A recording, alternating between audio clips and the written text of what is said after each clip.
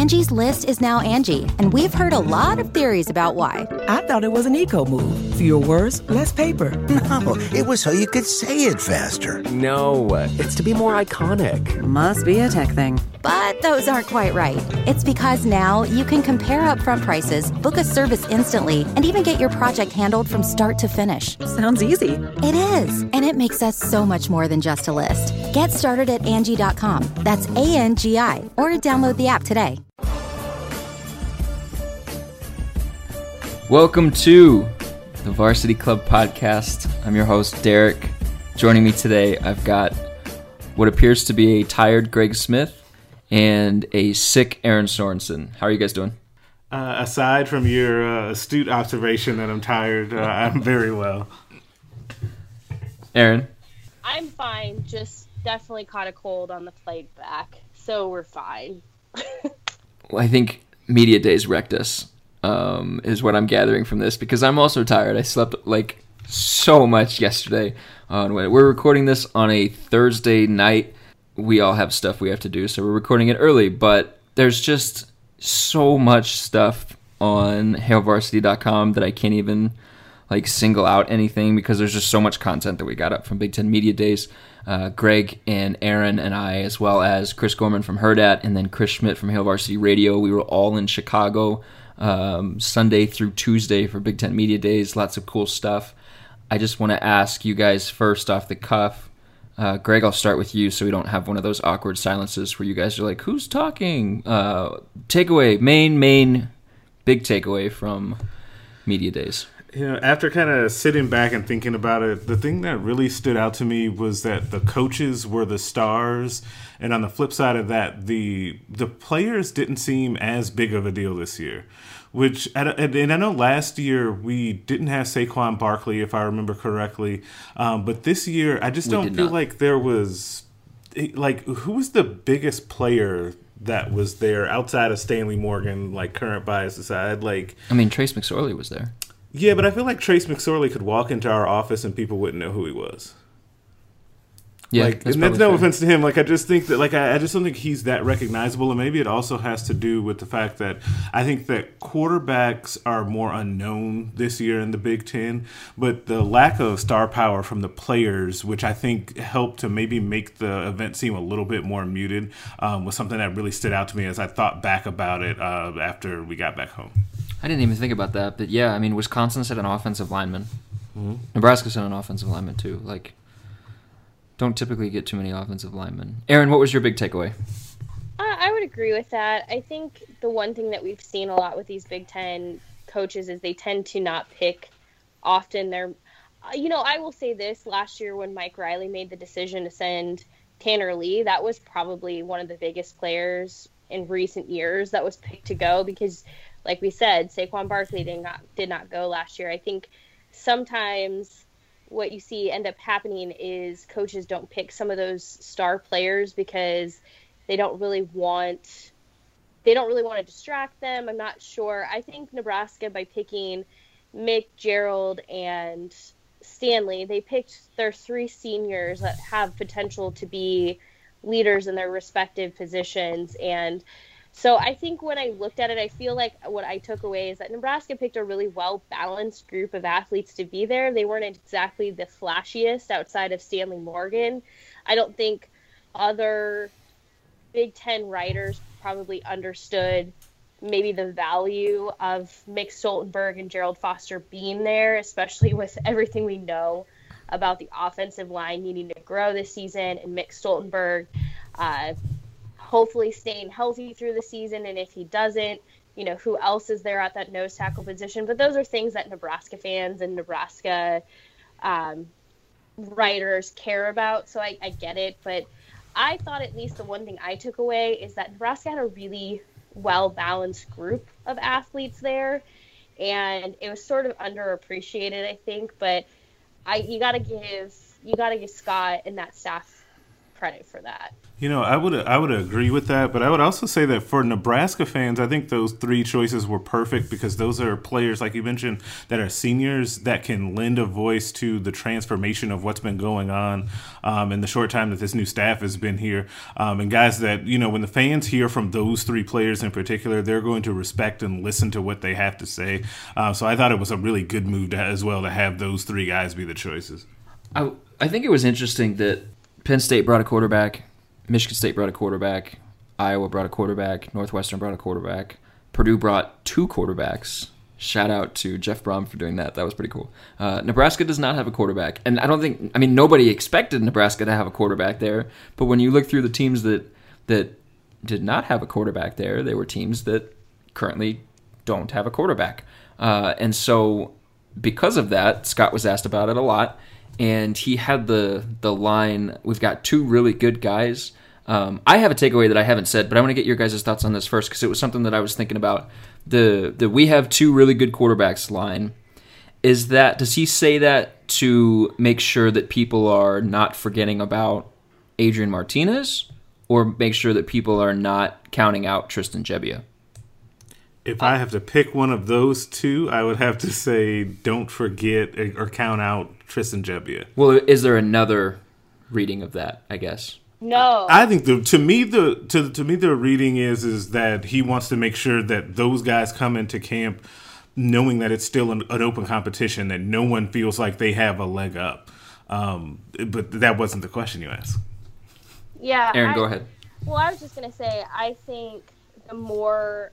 So I have been very firmly in the camp, and I will say this, I was very firmly in the camp that Tristan Gebbia was your first game starter and that maybe Adrian Martinez unseated him at some point this season. When I was saying a lot of that, it was before the whole red shirting rule changed. And so I do think that changes things a little bit as far as what we can expect from Adrian Martinez, especially how quickly, because now you have an opportunity to sort of strategize as far as, like, do you put him in, see sort of how he adapts to the college level right away, and if he does well, you keep him in. If he doesn't, then you're not really losing anything. So I think that changes things, but I do think it's unfair to count out Tristan Gebbia because I know Adrian Martinez is the, like, second coming of Scott Frost as a quarterback for Nebraska, but he's still, Scott said it himself. He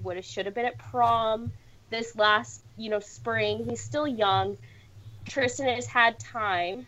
He's a very different quarterback than Adrian, but we know he's got an arm on him. So while I feel like what's starting to happen is it's starting to shift that Adrian is the guy because of the fact that you don't lose anything if you start him because you can still then redshirt him if you change your mind. I still think it would be unfair to count out Tristan because I don't think he's going to go down without a fight. And Mick Stoltenberg was the one who said it.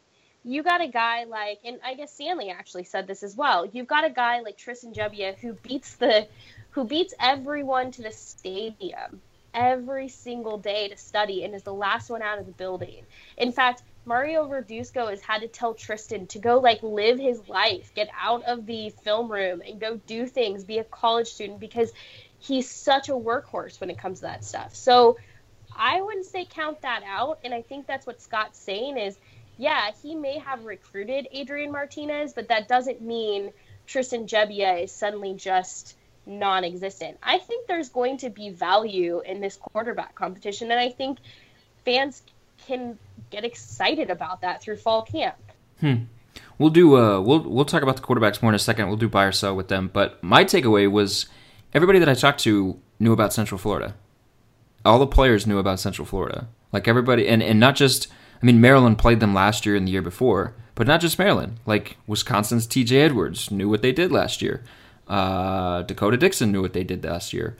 I talked to one Purdue guy and he knew what they did last year. Iowa knew what they did last year. Like most of the players that I talked to were like, yeah, Central Florida was really good and they did this and they did that. And it was interesting to see because for us, we're like, it's hard for us to watch football, but we kept track of them because we knew why we needed to keep track of them. But like for players that are so locked into what they're doing on a week-to-week basis, for them to be keeping tabs or at least know base level knowledge, have base level knowledge of a team that not only are they not playing, but is not even in their conference, I thought was pretty interesting. I'm pretty surprised by that. Like, Yeah. I didn't know that. Like,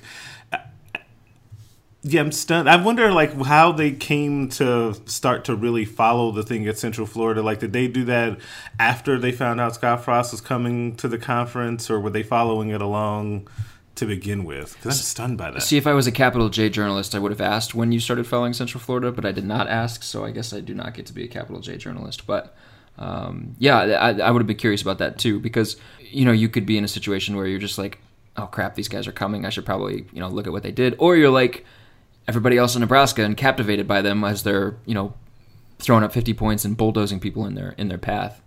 One thing that I found very, very interesting, I talked to DJ Durkin about playing Central Florida and about going up against that offense and the speed and everything like that. And he told me that the defense was a strength of that team. And he said that front seven was one of the best that they played all of last year. And that comment kind of took me by surprise. And Greg, you and I have talked about this because when you think about this kind of offense, and especially when you talked about Oregon in the Chip Kelly era, the knock on the spread and the speed and the tempo and the flashy offense is that it's not strong. The knock on the teams that run that is that they're not physical. And for a coach to say, yeah, their front seven was one of the best that we played, that in and of itself says, yeah, they were really physical and they beat you down up front. So I found that very, very interesting.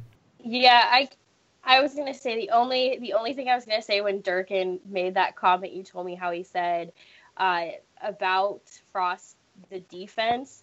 I laughed because I was like, I'm not sure if he should say that because I don't know if that is saying more about his offense. So that was my only thing where I was kind of laughing. But we do know that a Frost team scores a lot of points, but they also have to defend a lot of points. So there's value in that defense as well. Hey, don't be knocking Maryland right now. They had a good offense last year. They were on their third-string quarterback and still had a pretty good offense. All right.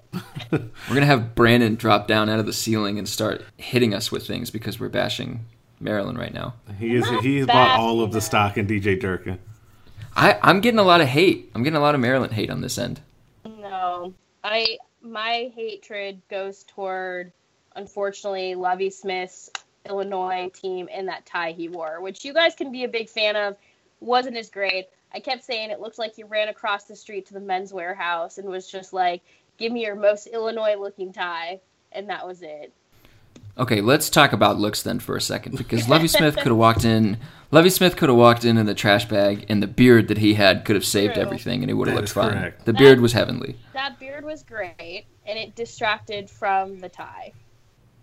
So no, right. the tie accentuated the fabulous beard. No, that's not how that worked. What did the tie end up in Brandon's power rankings? I think fourth. Fourth or fifth?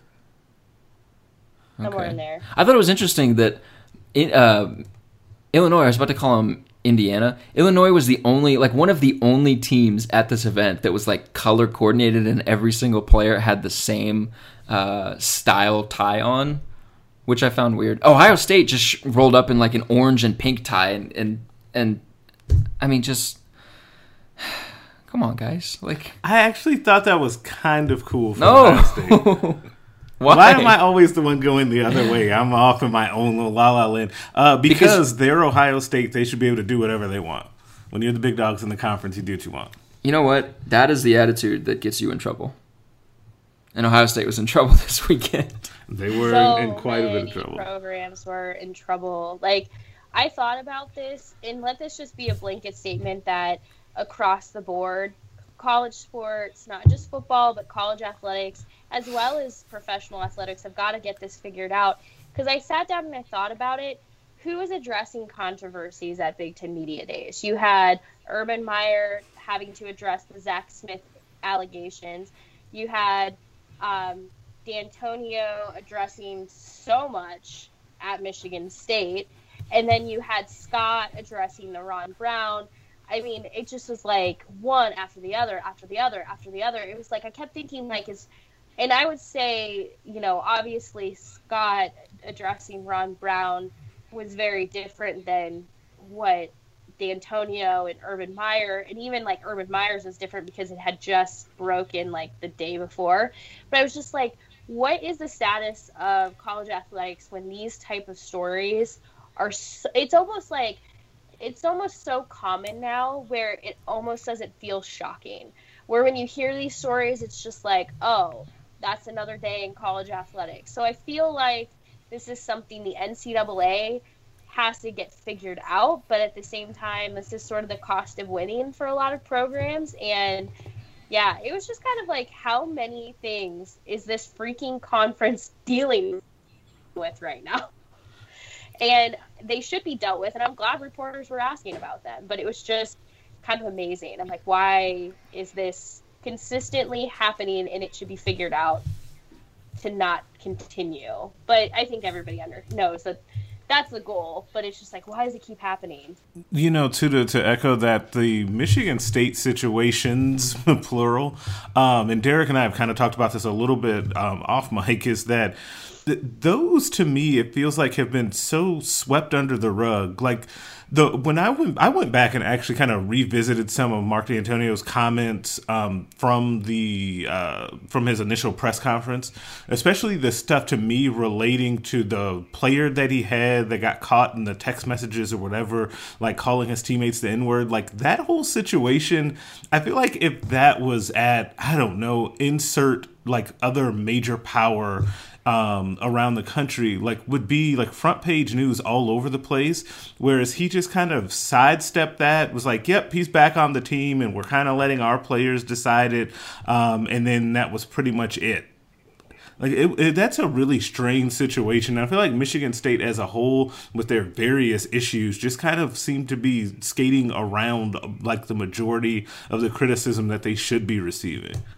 Aaron, how did you feel about Urban Meyer, and not necessarily the way he handled the questions that he got, but more what he said? How did you feel about the answers that he gave to questions about Zach Smith and questions about whether he knew and questions about the 2015 incident? How did you feel about the answers that he gave? Well, I think at first when he came out on Tuesday, he gave the answers all of us expected, and they were very PR based. It was very matter of fact. It was, here's what I knew, here's what I didn't, here's when I knew it, here's when I did it, all of that stuff. And the only thing now in hindsight is you can poke some holes in a lot of what he said, because he long story short, and I agreed with this, he kind of made a comment like, the 2009 incident was not factual. He kind of turned it into a he said, she said situation, which really you don't want to do that when you're talking about domestic assault. Maybe don't go down the he said, she said path. That did, I understand, make quite a few Ohio State fans upset.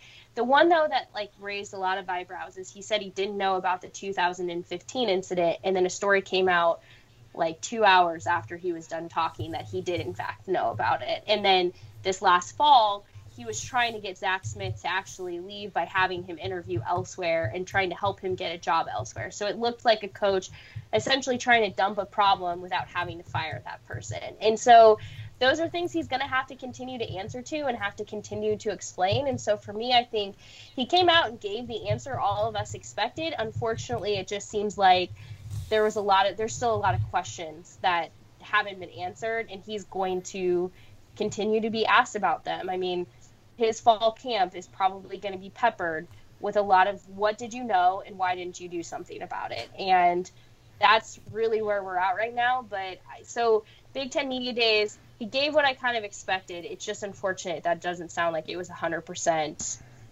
It wasn't 100% the truth. Sure. We could probably spend a while talking about this, so yeah. I just want to move us forward. Let's talk about another non-Nebraska coach whose, I guess, body language was dissected a little bit more than what he said, and that was Jim Harbaugh from Michigan. Greg, you're kind of going like, ooh, to me right now. You made the comment that it looked like he was defensive. It looked like he was annoyed. A couple people on Twitter made the same comments. I did not get that sense. Talk about his demeanor? Why did you think that he was defensive? Why did you think that he looked annoyed to be there? Yeah, because it was basically the complete opposite of 180 of how he came into the conference. And to me, it was immediately striking that he went from a few years ago coming in, talking about his dinner and time that he had the night before in Chicago with, I believe, a Mike Ditka jersey on, and was all full of bravado and ready to roll. And he came in this week and could not have, it to me, seemed like not wanted to be there any less. Those questions that he was answering, or the way he was answering them, was very short and right to the point and not really answering them, I thought. It was bizarre. Now, to me, the best question that happened, and he was probably at his most offensive on this, and understandably so, was when he was asked about not being able to beat Ohio State. But I understand why he would be upset about that. But then again, I mean, the facts are the facts on that situation. Was that the 34-second question from the Michigan State writer? No, I think that might have been a different one. The dude that was just grandstand. I hated that that was so much. was a different one. That was a different question. I think, that was a totally different question. Okay, here's my thing with Harbaugh and the way he handled that. I wouldn't have wanted to be there either if I was him. Because of the way that he came in, like you were describing, I think he has a much bigger target on his back in the sense that he had these expectations that were built up either by him, by the program that he was taking over, or by the media. Regardless, there were these expectations that were there, and I think he hasn't finished above third in the Big Ten East. Nope. I mean, like, I think and I put this in my preview piece, and people were like, they're not a punching bag, but like in the sense of proverbial, in the media, he is a punching bag. The media likes to go at him.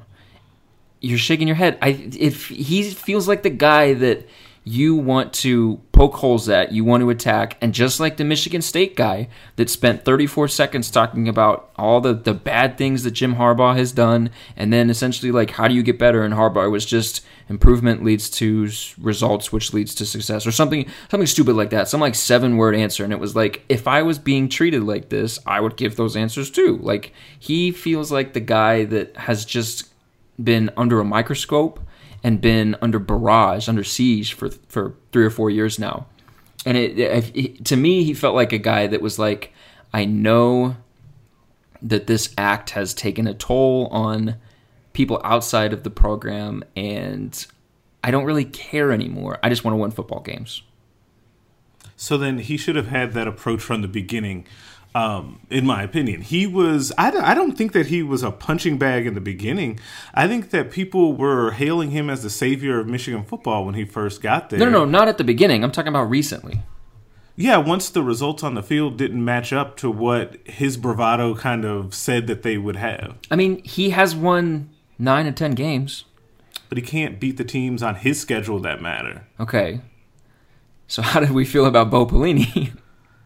That's how we got where we got with Bo outside of his behavior. Aaron, do you have thoughts on Jim Harbaugh? I mean, he's no longer the first-year new coaching hire darling. PJ Fleck took that last year. Now Scott Frost has it this year. But I'm not saying this in like a bad way to Scott, but I could see Scott being annoyed at the podium in 2 years too, but not necessarily for the same reasons Jim Harbaugh is. I just think there's a certain personality that does well with Big Ten Media Days and a certain personality that doesn't.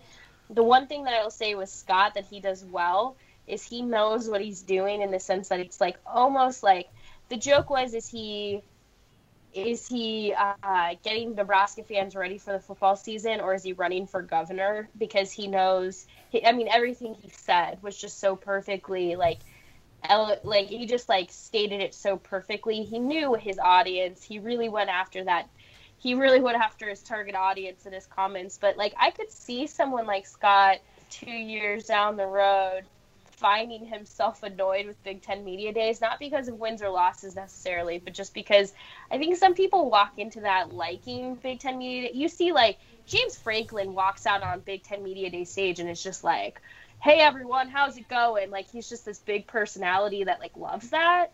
And Pat Fitzgerald is one of those people as well.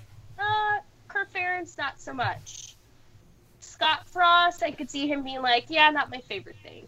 So I think for Jim Harbaugh, there's sort of different layers here. And I think aside from the win, loss, and all of that stuff, I just simply think he does not like Big Ten Media Days. And that's just what it is. Yeah, I think you're exactly right. And, I mean, like, you can take that all the way down to his outfit when he walks out on the main stage. Like, he walks out in khakis, his game day polo, and a hat. And, like, we like to give him crap about that because everybody else is in a suit, but at the same time, you can read that as I would much rather be on a sideline coaching football or in an office looking at film or doing something that has to do with football and getting my team better than I would be here. Mm-hmm. And I think that's just how he views it. Oh, yeah, I would agree. I agree with you. So let's do buy or sell now. So we're going to... I kind of had a hot take, but I'm going to save it. I'm not going to give it. I feel like I give a hot take on every podcast. I'm going to save it. I would like to get your guys' thoughts on a couple things first. The first one will be, are you buying or selling? Aaron, we'll start with you. Adrian Martinez starts 5 games this year. Oh, okay. Which would mean he is not redshirting. So I'm going to just stick to my guns. I'm going to stick to what I've been saying. I'm fine being wrong. I'm going to sell on that one. I'm going to say that Tristan Gebbia surprises during fall camp and ends up your guy.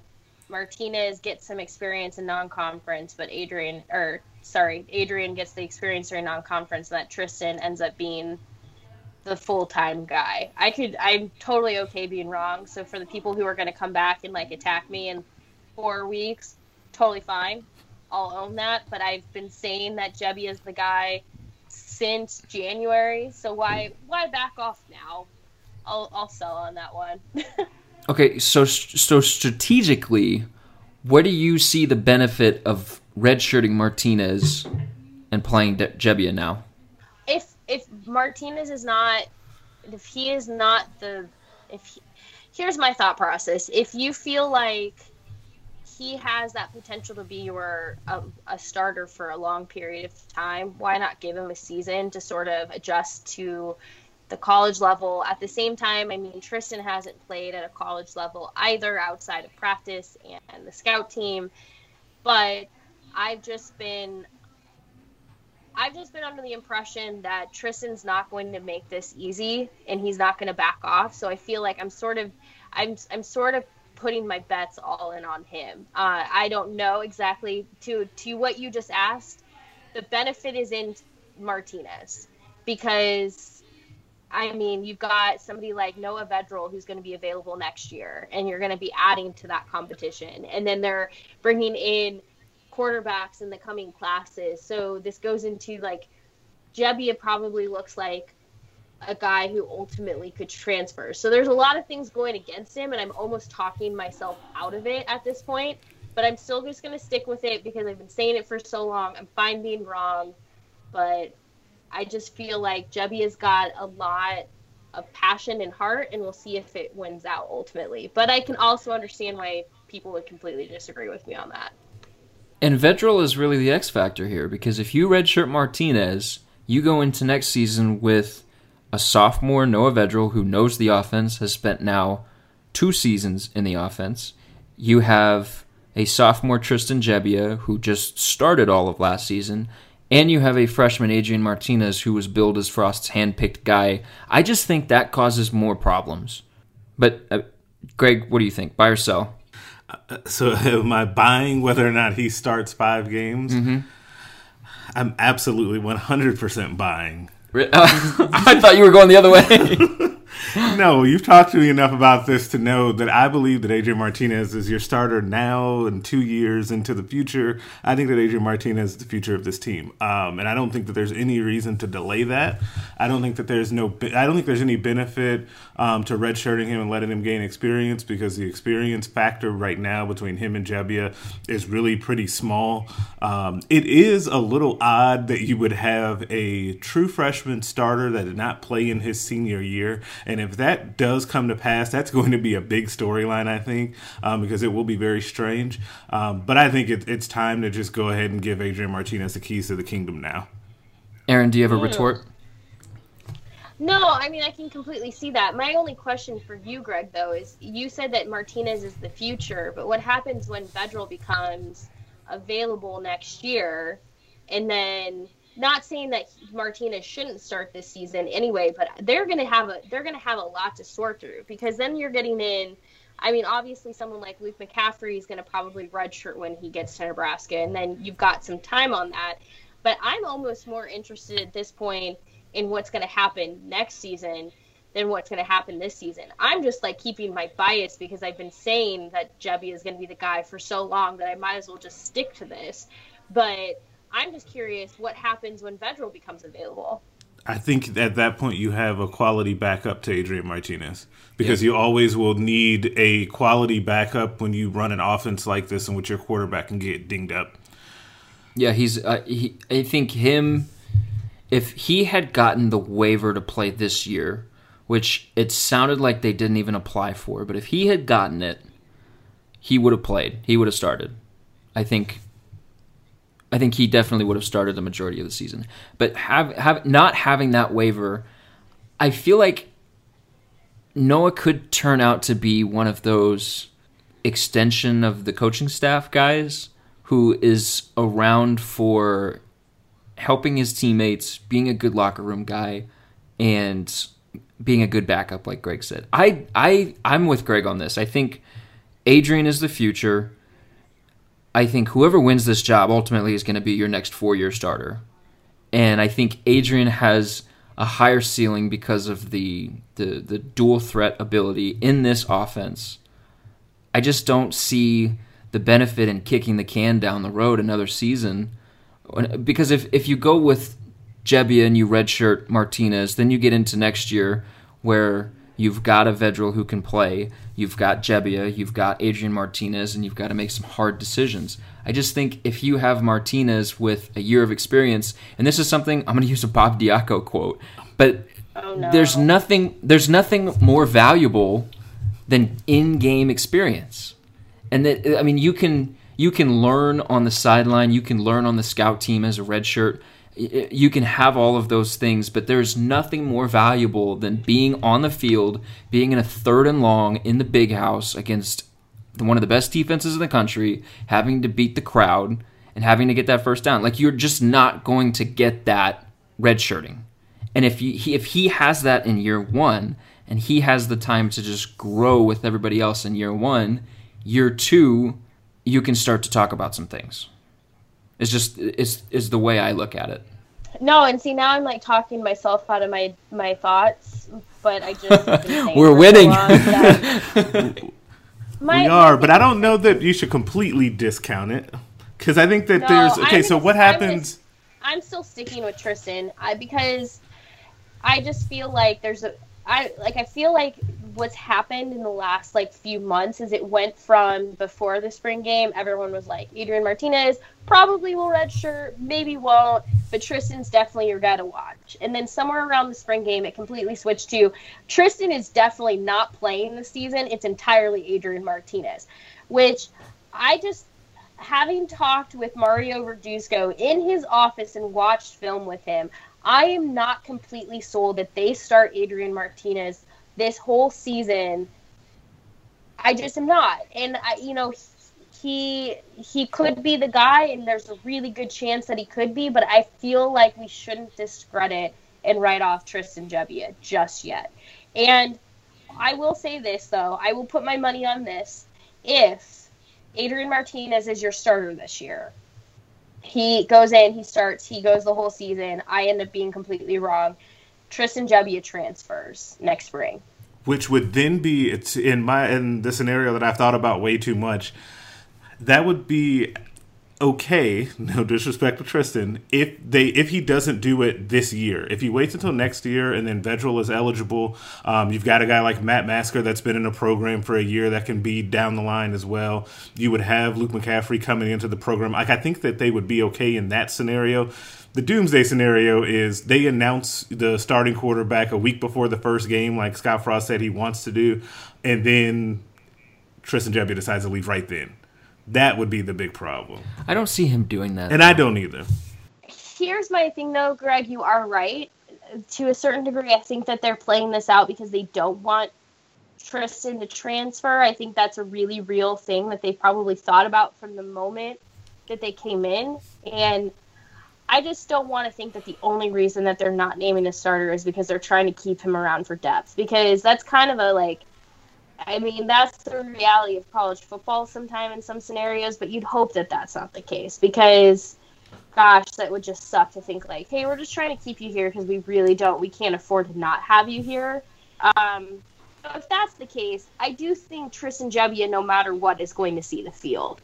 Even if he's not necessarily the starter, I could see him, the way I had originally, before the whole red shirt thing happened, the way I had said it was going to happen, was that he was going to come in and be your initial starter in the season and that Adrian would eventually unseat him and take over, like probably by conference play, was sort of how I looked at it. But now that you get the 4 redshirt games or the 4 games and still be able to redshirt, that sort of changes the strategy with that. So it changed my opinion. So even in my case, when I'm saying I think Tristan could be your guy, it's even hard for me to really own that and feel good about it because the reality is there's really nothing to lose with starting Adrian, and at that point if he does well against Troy and Akron and Colorado, you're keeping him in Big Ten play.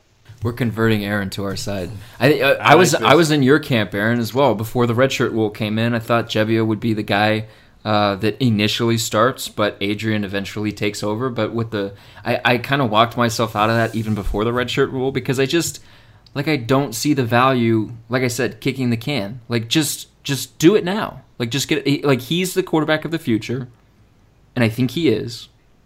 Just do it now. And the reason you had brought up how around the spring game the narrative kind of shifted to where okay, Adrian is the guy now. 200 total yards and 4 touchdowns and diving over the pylon and flashing finger guns at people. That'll do that. He looked really, really good for somebody that hadn't thrown a football in a live action game in a long time. Do you have anything to add, Greg? You're very quiet today. I'm not quiet. I have very well, I think, convinced and brought Aaron over to our side. No, I'm not fully. I think that if you add on top... Go ahead, Aaron. No, I was just saying I'm going to just stick to my guns because at this point I might as well just go down in a blaze of glory. It's fine.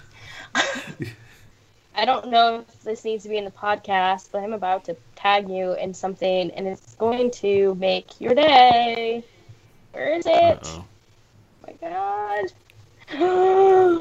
Oh. Sorry, guys. This is the best thing I've ever seen in my life, and I have to, share it right now. I can't wait to see it.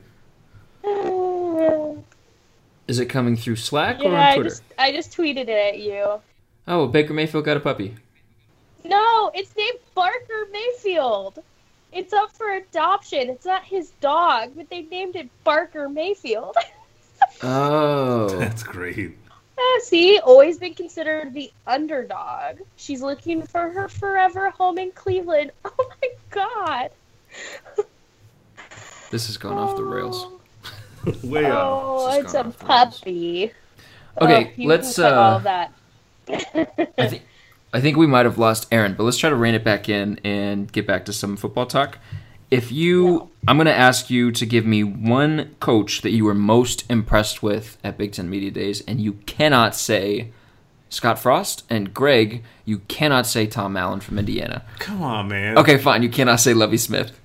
Aaron, would you like to start, or would you like to defer to Greg? Because I think Greg has his already picked out. The one I was probably most impressed by would be Pat Fitzgerald. Are you convinced that Patty Fisher is Fitzgerald's son? No, but what Pat Fitzgerald did to impress me, I should probably add that, is one, he always handles the podium stuff well. But then at the breakout sessions, he's really engaging to talk to. But there's a moment that I watched in the hallway before the coaches came up to take their group photos. And he was the one Big Ten coach that was actively trying to talk to Scott Frost. And Scott was kind of doing that thing where he's got one foot leaned against the wall and he's trying to not talk to anyone. But Pat Fitzgerald was I'm going to befriend this guy and I'm going to make him feel welcome. And you could just tell he was genuinely trying to make Scott feel welcome in the Big Ten and welcome with that group of a lot of big personalities. So I was impressed by him. I thought it was, one, he did really well, podium breakout sessions, but then I thought that was kind of cool how he was really trying to be the welcome to the team coach in the hallway. I will tell you exactly why Pat Fitzgerald did that, and I will tell you exactly why Urban Meyer just randomly brought up Scott Frost and his quarterbacks, and I will tell you why PJ Fleck was so nice about Scott Frost. They're terrified of him. Threw down the gauntlet. They're terrified of getting just bulldozed by him in 3 years. So they're trying to get on his good side now. I just think Pat Fitzgerald was being nice in that sense. It just felt like someone just sincerely being nice. I think they're definitely being nice because I did, when PJ was talking about him, I was like, man, this is so nice. He talked about the Gentleman's League and all that and how none of the coaches have been mean to him. You're definitely right that guys are just being nice. But I think subconsciously these dudes are terrified of Scott Frost and what he can bring to Nebraska. And I wouldn't have been as confident in that until we got there and Scott talked, and then all of the national media was just falling over themselves over Scott. And that was reinforcement to just this notion that they're terrified of him. And they're going to be. And then when he said, you better get us now because you're not going to get us later, good Lord. Greg, Tom Allen, your coach? Tom Allen is my coach. For those of you who don't know, I've officially committed to Indiana. I would run through a wall for Tom Allen because he had the greatest line of Big Ten Media Days, and he said, "Before there is a reality, there is a mentality," which I thought was great. That's such a great football coach line. You're looking like it's not. No, that's really good. Okay. So, no, but I think that also for a guy whose football team is not very good, he seemed like he had a good control of what was going on with his situation. He also didn't feel like he had any pressure because he has a plan and he's ready to go. I really like Tom Allen. He looks like he has never left the gym while also never spending a second on his legs. He looks huge up top. So he definitely skips leg day. I think the coach that I was most impressed with was probably PJ Fleck. And I got flack on Twitter for it, and you're giving me side eye right now, but I like PJ Fleck. He made the comment, this is not year one, or this is not year two, this is last year was year 0 and this is year 1. And he doesn't have anything. He came into a team that wasn't very good, but also had some pieces and then was going to lose some pieces right away. He doesn't have anything. He doesn't have a quarterback. He doesn't have anything that would lead you to believe that he could be successful this season. So, you're going to get those people at the end of the year when they go 4-8 that are going to be like, PJ Fleck needs to leave. And it's I think he's a good coach. And he understands. Row that boat right out of here. The boat. Row the dang boat. I like the suit game. I like how energetic and enthusiastic he is. I like that he is so willing to give us good quotes and sit there and talk with us. I like that. I think he's a good coach. He won 13 games at Western Michigan. Scott Frost won 12 at UCF. Yeah, and we have said, and PJ had the comment, he was like, Scott did something at Central Florida where he built that and took it to heights that it, A, shouldn't be at, realistically, and B, has only really ever dreamed of being. They were 13-0. They were in conversation for the college football playoff. You haven't seen a group of 5 school do that. Not even Western Michigan when PJ Fleck was there. But PJ did flip that team around from 1-11 to 12-0, 13-0, and then they lost in the bowl game, I think. But he's a year removed from that. Like, I think he's a good coach. I don't think we have reached the point where we can just write him off after 1 year at Minnesota and say, yeah, he's a bad coach. He needs to go somewhere else. I definitely think you can get into situations where coaches can be the next big thing, and they can get into a situation that's just not a good situation for them, and then they can move on. Like, I look at what Charlie Strong did at Texas. He should have stayed, and that team would have been better, and they canned him early because they wanted immediate results. Maybe PJ Fleck is in a similar situation in Minnesota, but I just think I think he can be successful. And I know a lot of people here are going to hate that just because of what happened to Nebraska last season at Minnesota's hand, but I can guarantee you that's not going to happen again. Scott would kill somebody if it does. But I just think PJ is a good head coach at a Power 5 team. You disagree, Greg? It's only partially. So I agree with you that he's a good football coach. But I don't think he's going to sink or swim on whether or not he can actually coach X's and O's. It's whether or not he can get people or enough people to buy into all of his different mantras and how he goes about his work. I think that's why he's either really hit or miss on the recruiting trail. Either kids really, really like him, or they don't at all and find him to be hokey, right? And I think that if he can find enough people that can buy into that, then I think that he will have reasonable success. Because I do agree with you that he's a good coach, X's and O's wise, but I also do agree with you that with the media, he's very good. And I don't know if that's because he hasn't had a lot of success at Minnesota. Typically at media days, the coaches that have not done very well are usually a little bit more friendly. The coaches that are really big deals aren't as friendly, and the coaches that are comfortable and where they are, D'Antonio, Kirk Ferentz, are usually not very nice to the media, right? So it's usually the guys that need to sell something, like PJ Fleck, like Tom Allen, Lovie Smith, for the most part, that are really nice to the media. So it's just whether or not he can get people to buy in. For me, I'm just kind of over his act already, though he was nice to all of us at Big Ten Media Days. Interesting. It's funny that, like, you're like, I'm over Jim Harbaugh's act, and I'm like, there was reason for him not being nice. And then I'm like, go PJ, and you're like, I'm over the act. Maybe I'm just over both of them, I suppose. Because I liked Harbaugh, too, when he first came into the conference, full disclosure. I'm just over you all. We can tell. What do you got going on this week? Well, what's coming up from Aaron's notebook? Sorry. Yeah, well, no, you're fine. We're finishing up all the Big Ten Media Days. Still have tons of stuff to get through and a lot of content. In that regard, getting ready for fall camp to kick off, which for people keeping the countdown at home is next Thursday. And that's essentially the start of football season. So really just getting ready for all of that, which I'm really excited about. And, I mean, obviously at this point, football is going to be here before we know it. So settle in and buckle up. Greg, what do you got coming? Football content. Well, that's good. Is it just content, or is it hashtag content? Oh, it's always hashtag content. Okay, only the best from Gregors. Gregors, yes. Sure. At least I'm not calling you G-Reg anymore. That is true. That's an improvement. Gregors is an improvement. Those were bad times. We are going to close it out, but before we do, I want one hot take from each of you. It can be Nebraska goes 10-2 this season, and all the things that we've talked about are wrong. It can be Scott Frost gets fired. It can be whatever you want to make it. My heart. My hot take I already said. Tristan Gebbia is your starting quarterback. That seems to be the hot take now, so I'll just stick with it. Sign me up. That's what it is. Hot take. Okay. Just set the stadium on fire. Okay, I do have one that's Scott Frost related. It is definitely not that he's going to be fired.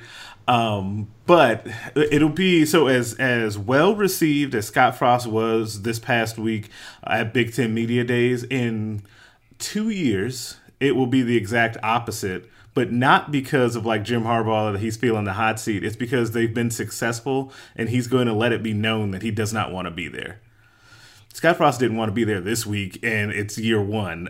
So I can't imagine what that's going to be like once they have some success. I think they're going to have success quickly, and I think the narrative will shift around him, and he'll be viewed more like Urban Meyer and that type of a standoffish in that type of setting than he was this week, as everybody wants to go talk to him because they want the hot story. Mine, the last one that I made was that Nebraska was not going to lose in a single game this season by more than 20 points. That includes Wisconsin and Ohio State and Michigan State and Michigan. You said, why did you have to say that out loud? Urban Meyer has now heard you and knows, and now he's going to cause pain. Like, why did you have to say that? Urban Meyer has plenty of issues that he needs to worry about. He's not listening to our podcast. Maybe that's what he does in his downtime. Just imagining Urban sitting at his kitchen table eating pizza by himself listening to this podcast. Sad dominoes. That's what he's doing. My hot take, I guess it will just kind of roll along the same lines. Nebraska has a top 50 defense this year. Because I was already feeling pretty good about Eric Chenander and what they're building on defense and the guys that they have over there. And I was feeling pretty good about the talent that they had coming back from last season. But just hearing DJ Durkin talk about the defense, I feel good about that. Best wishes. Okay, we're going to wrap it up on that note. We will be back next week on Friday, a day after Nebraska kicks off fall camp. We'll probably have a few things to talk about. Until then, keep it with HailVarsity.com. We'll have plenty of content up in the meantime. And that's it. Yep. Thanks, guys, for listening.